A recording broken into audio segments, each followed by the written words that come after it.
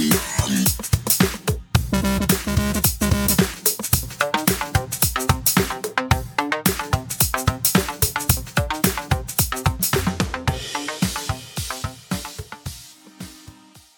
said we're ruled by the talking class. Conversation isn't taught in school the way reading and writing are. We're somehow asked to create great conversation from thin air. These podcasts attempt to focus on great conversation. According to Psychology Today, a good conversationalist needs to understand quickly changing subjects and widely differing perspectives. I've chosen my guests for that very reason. I hope you enjoy their view on the world and their shared experiences as much as I have. So let's jump straight back into the conversation with our last guest. I haven't read the whole series, no, but I'm sort of partway through, and then I got involved in other stuff and never went back to it. But as soon as you said Ender's Game, I was like, yeah. Oh, yeah. Yeah. Ender's Game.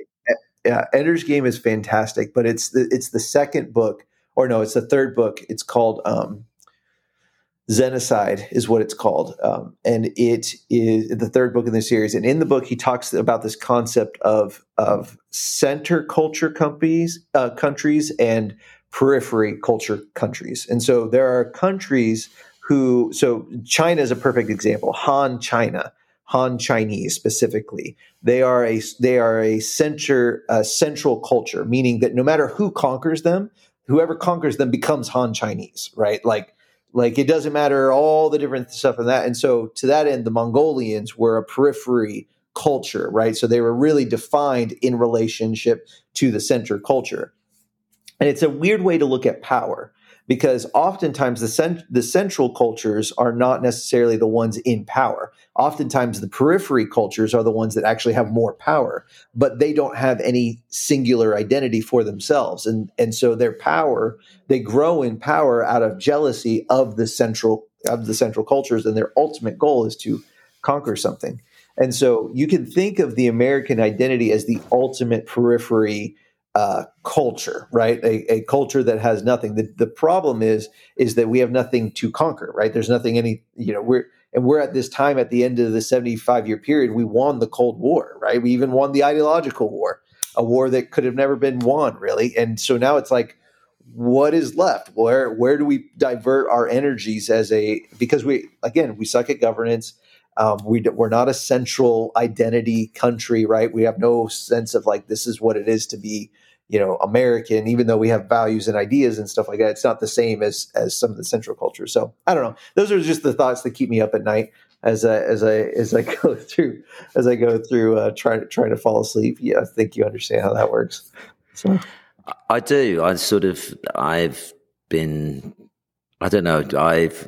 not lived in England for 20 years, and I grew up in New York and Texas. So I don't really feel American, and I sort of don't really feel English either. And I guess if I had to choose one, it would be sort of more English. But America seems to be going through this very similar thing that the British went through when we lost the empire. Who are we? What do we stand for? We used to have run the world. The world was pink because the British Empire was pink on a map. But you ended up with this sort of weird feeling of almost not loneliness, but you were just sort of disassociated with your country. Yeah. And I think Britain's sort of done that with Europe now with Brexit. And, we don't have an ideal sense of who we are simply because we've come out of Britain's come out of Brexit. And America seems to be sort of coming out of that now that it's, I was making some notes here. It's been around long enough now to not be a kid. Right. It's got a sort of a historical perspective and a history. Mm-hmm. And its ideals now are sort of becoming a bit more challenged, I guess. Mm-hmm. And its guiding principles with some of the people seem to have been forgotten. Do you think that's sort of a natural process that places go through? Yeah, I think that if you don't have a big baddie to be suspicious of, you start becoming suspicious of your neighbor. Um, and I think humans the last 75 years have had unprecedented food and health, and it has created a proto version of the Aldous Huxley Brave New World, where people they live off of, they expect comfort, right? You see it. I think it was Sahil Bloom. He retweeted a New York Times article about what do people value? What is the biggest thing? What values are on the rise? And family, personal ideals, country, community, even community involvement. All of those values are in decline. The only value that's growing is money, is wealth. That's the only thing that people, that according to that, and we say that we get that pessimistic. This is obviously in a time of high inflationary environment where people are very insecure about whether or not they're going to be able to pay their bills, and so it's kind of natural, and that's tough to trust your neighbor when that's the world you're living in. But I'll say that there's a level of comfort, and I feel it too. I live in America, right? I'm part of the system. There's a level of comfort that is expected, that was produced by a very unique set of circumstances, that, as Peter Zion outlines, and I keep referencing that book because it's top of mind. I reference it, but it was created by a very unique set of circumstances that COVID has kneecapped and will never be back again. So in his mind, the peak was 2019. And I think a lot of people are starting to get their heads wrapped around the fact that, oh my gosh, the peak was 2019. That was the height of our purchasing power and what was available for us to purchase, globally, not just America, but globally, right? And so you've got China, who now have more people over 60 than they do under 30. So they're about to have massive demographic cratering. Russia, same situation, right? And so they threw the last of their 20-year-olds at a pointless war in Ukraine, and so now they don't have anybody under 20 anymore, on that kind of thing. But you say that Germany's in the same boat, right? Germany has more. They're just aging a little bit slowly, and so what we're heading towards is a massive population collapse on a global scale. And into that foray, the only country that has a semi chimney stack, right, where you've got enough people at the top and enough people at the bottom, is America. Oddly enough, and so what's going to happen is, we're going to redefine all of our relationships. We're not going to be as globalists. We're not going to patrol the waters anymore. But between us and Britain, and then the rest of kind of the Western Hemisphere, we got everything we need right here. So I don't know. That's Peter Zion's prediction anyway. So to check out that book if you're watching it. If you're, I will. I'll take a note of that and I'll post it on the website. But do you think with this sort of leads me into your Steiner solutions? And with that, I mean, for decades, we've had this sort of really positive trajectory towards the sort of stratosphere economically. Yeah. Everybody expects just to get wealthier, their house to be nicer, drive a nicer car, go on nicer holidays, eat better food, whatever it may be, have a bigger, wider screen, that sort of stuff, go to more football games, that sort of. This is the question for the Steiner solution sort of side of you. How do you go about unlocking those sort of managers' sort of new ideas in a world that has changed in reality so much compared to the traditional world we lived in? Yeah, I've found the first task is actually convincing them how much the world has changed. So I'm of the opinion that ideas are. I look at ideas like a flow, right? So it's energy flowing through you. It's the capacity of the energy of the universe flowing right through you. In different language, if I was in a different context, I would say it's that touch of divine energy flowing through you. And so what happens is that it gets stopped up by the world around you, right? And it gets stopped up by its need.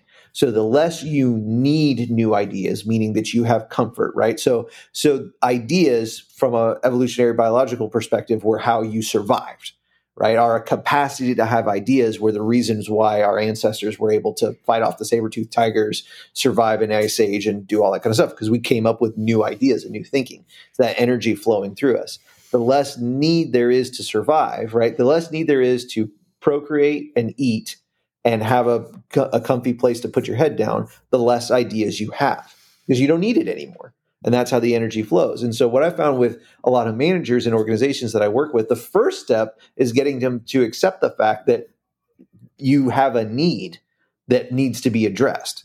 So many of them are like, oh, this is great. To your point, we've had the greatest, profit that we've had in a long time. We've had the greatest this, or they may say that the circumstances are so big, there's nothing I can do about it, right? There's nothing I can do to prepare about it. It's like, oh, there's so much you could do to prepare about it. There's so much we can do to take advantage of that. And oftentimes just getting them over that hump of like, okay, I do have a need, all of a sudden the ideas start flowing. It's like, okay, well, if the sky is falling, I guess I could build a roof. What kind of roof would I need? Well, I need this kind of roof that would protect me. And all of a sudden you've got your next product built out, right? And that, I just gave a silly example there. It could be the widget or the service on that different things. I was working with one client.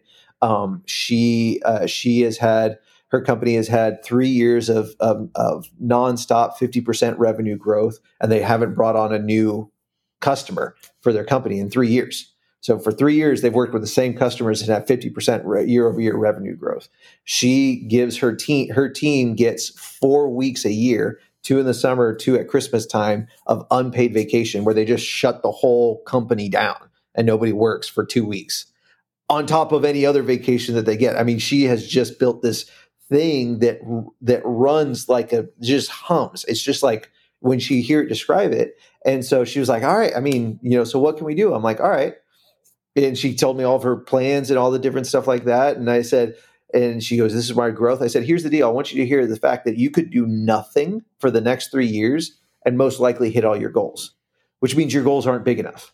So let's put those goals aside. What would you like to do? Right. And so it's so easy. So many leaders I talked with, I said, when you close your eyes and think of yourself 3 years from now, what do you see? And they tell me their projections. They tell me their plans. They tell me all the things. And I'm like, guys, you don't understand. Those are the things that are going to happen if you just keep doing what you're doing. Dreaming is the next layer. What's the new thing that I could do that I would have never even given myself permission to think about?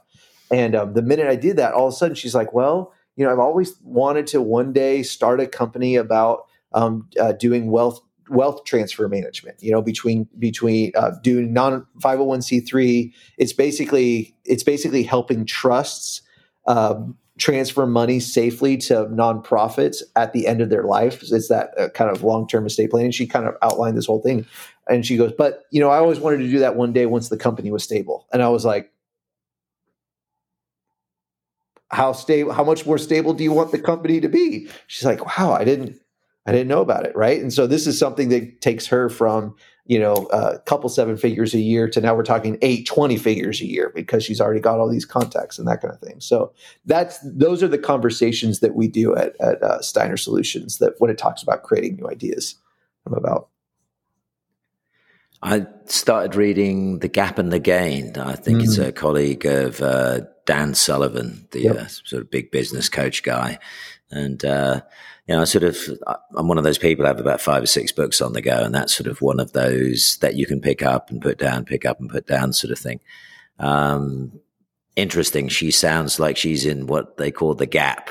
Yeah. At what particular point is your company going to be, at the stage that you think, oh, when we've got 200 million revenue, you're like, okay, you will never, ever open that new company. Right. Exactly. You keep moving it from there, nor do you need to. Yeah. Right. So, yeah. Love it. Do you think that some firms sort of get too large to recognize that they need new ideas? And wound in with that question is, do you think smaller companies are better at recognizing that because they don't have that, hey, we could literally just shut the doors for 5 years and we'll still be fine? Right. Yeah. I think it's not necessarily the company, it's the person at the top. And so I've seen Apple, it's the person at the top. It's the willingness of the CEO to be a part of the new idea generation. And I think your company, and I've seen small companies where the owner at the top wants to delegate the idea generation, right? The minute that the owner is not part of the process of creating the new ideas, is the minute that the company becomes quote unquote too big and stops being innovative, because it is the prime leadership directive is to pull the group to the future, to make the future happen, to organize the efforts of the group to realize a preferred future. So the group has delegated the decision making of seeing the future to the leader. And so if that leader then subleases that responsibility out to someone else, that's where you end up with a status quo organization. And so it can be a mom and pop shop down the street that struggles because they haven't had a new idea, because the mom and pop, owner just wants to keep doing the same thing that they've always done. I've always done it this way. Why would I integrate Stripe and POS system? People can just sign me checks. It's like, those kind of things like that. So Fortune 500 company can be highly innovative, highly successful, and a mom and pop company can die and wither on the vine. And it's all down to leadership. So innovation is not a business function.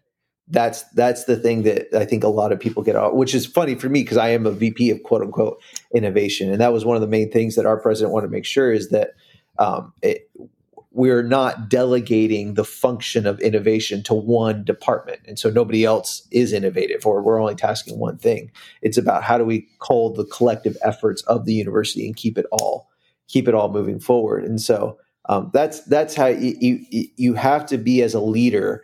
You can't delegate the innovation process. You can't delegate the vision making process, because the minute you do, you've delegated the prime directive of your leadership, right? So that'd be like, imagine Captain Kirk deciding where the Enterprise is going to go next.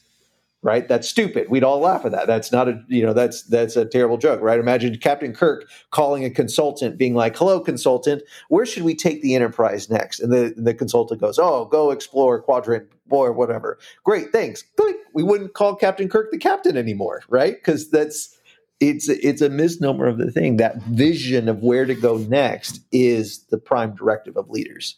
And so that's kind of what I'm passionate about, is helping leaders rekindle that within themselves. Do you think enough leaders are sort of creative enough to? I've spoken with people before, and people have said that, look, creativity's up, is rising. There are more and more people out there really realizing what creativity is, and yet there are other people who sort of say, look, depending upon how you actually define creativity, most CEOs nowadays are pretty out of the box. Right. What's your sort of view on that? Yeah, I think a lot of them are. I think the barrier between idea and execution is lower than it's ever been.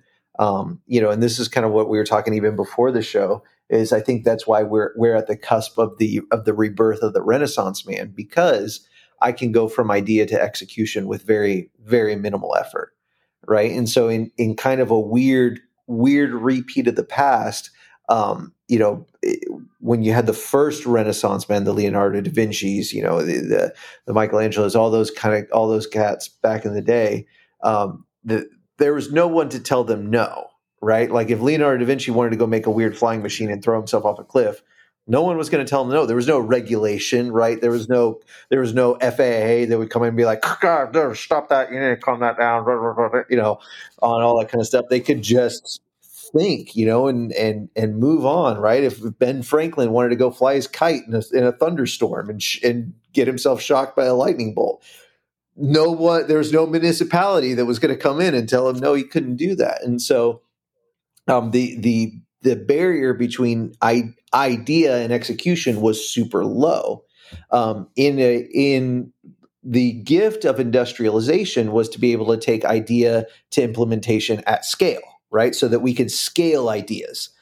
So we could take the really good ideas and scale them bigger than they've ever been done before. Well, that's it for this week. Join us next week. Don't forget to have a look at the website. You'll find some stuff to help you develop your creative abilities. I'm Joel. Who are you? Where do you come from? And what do you do?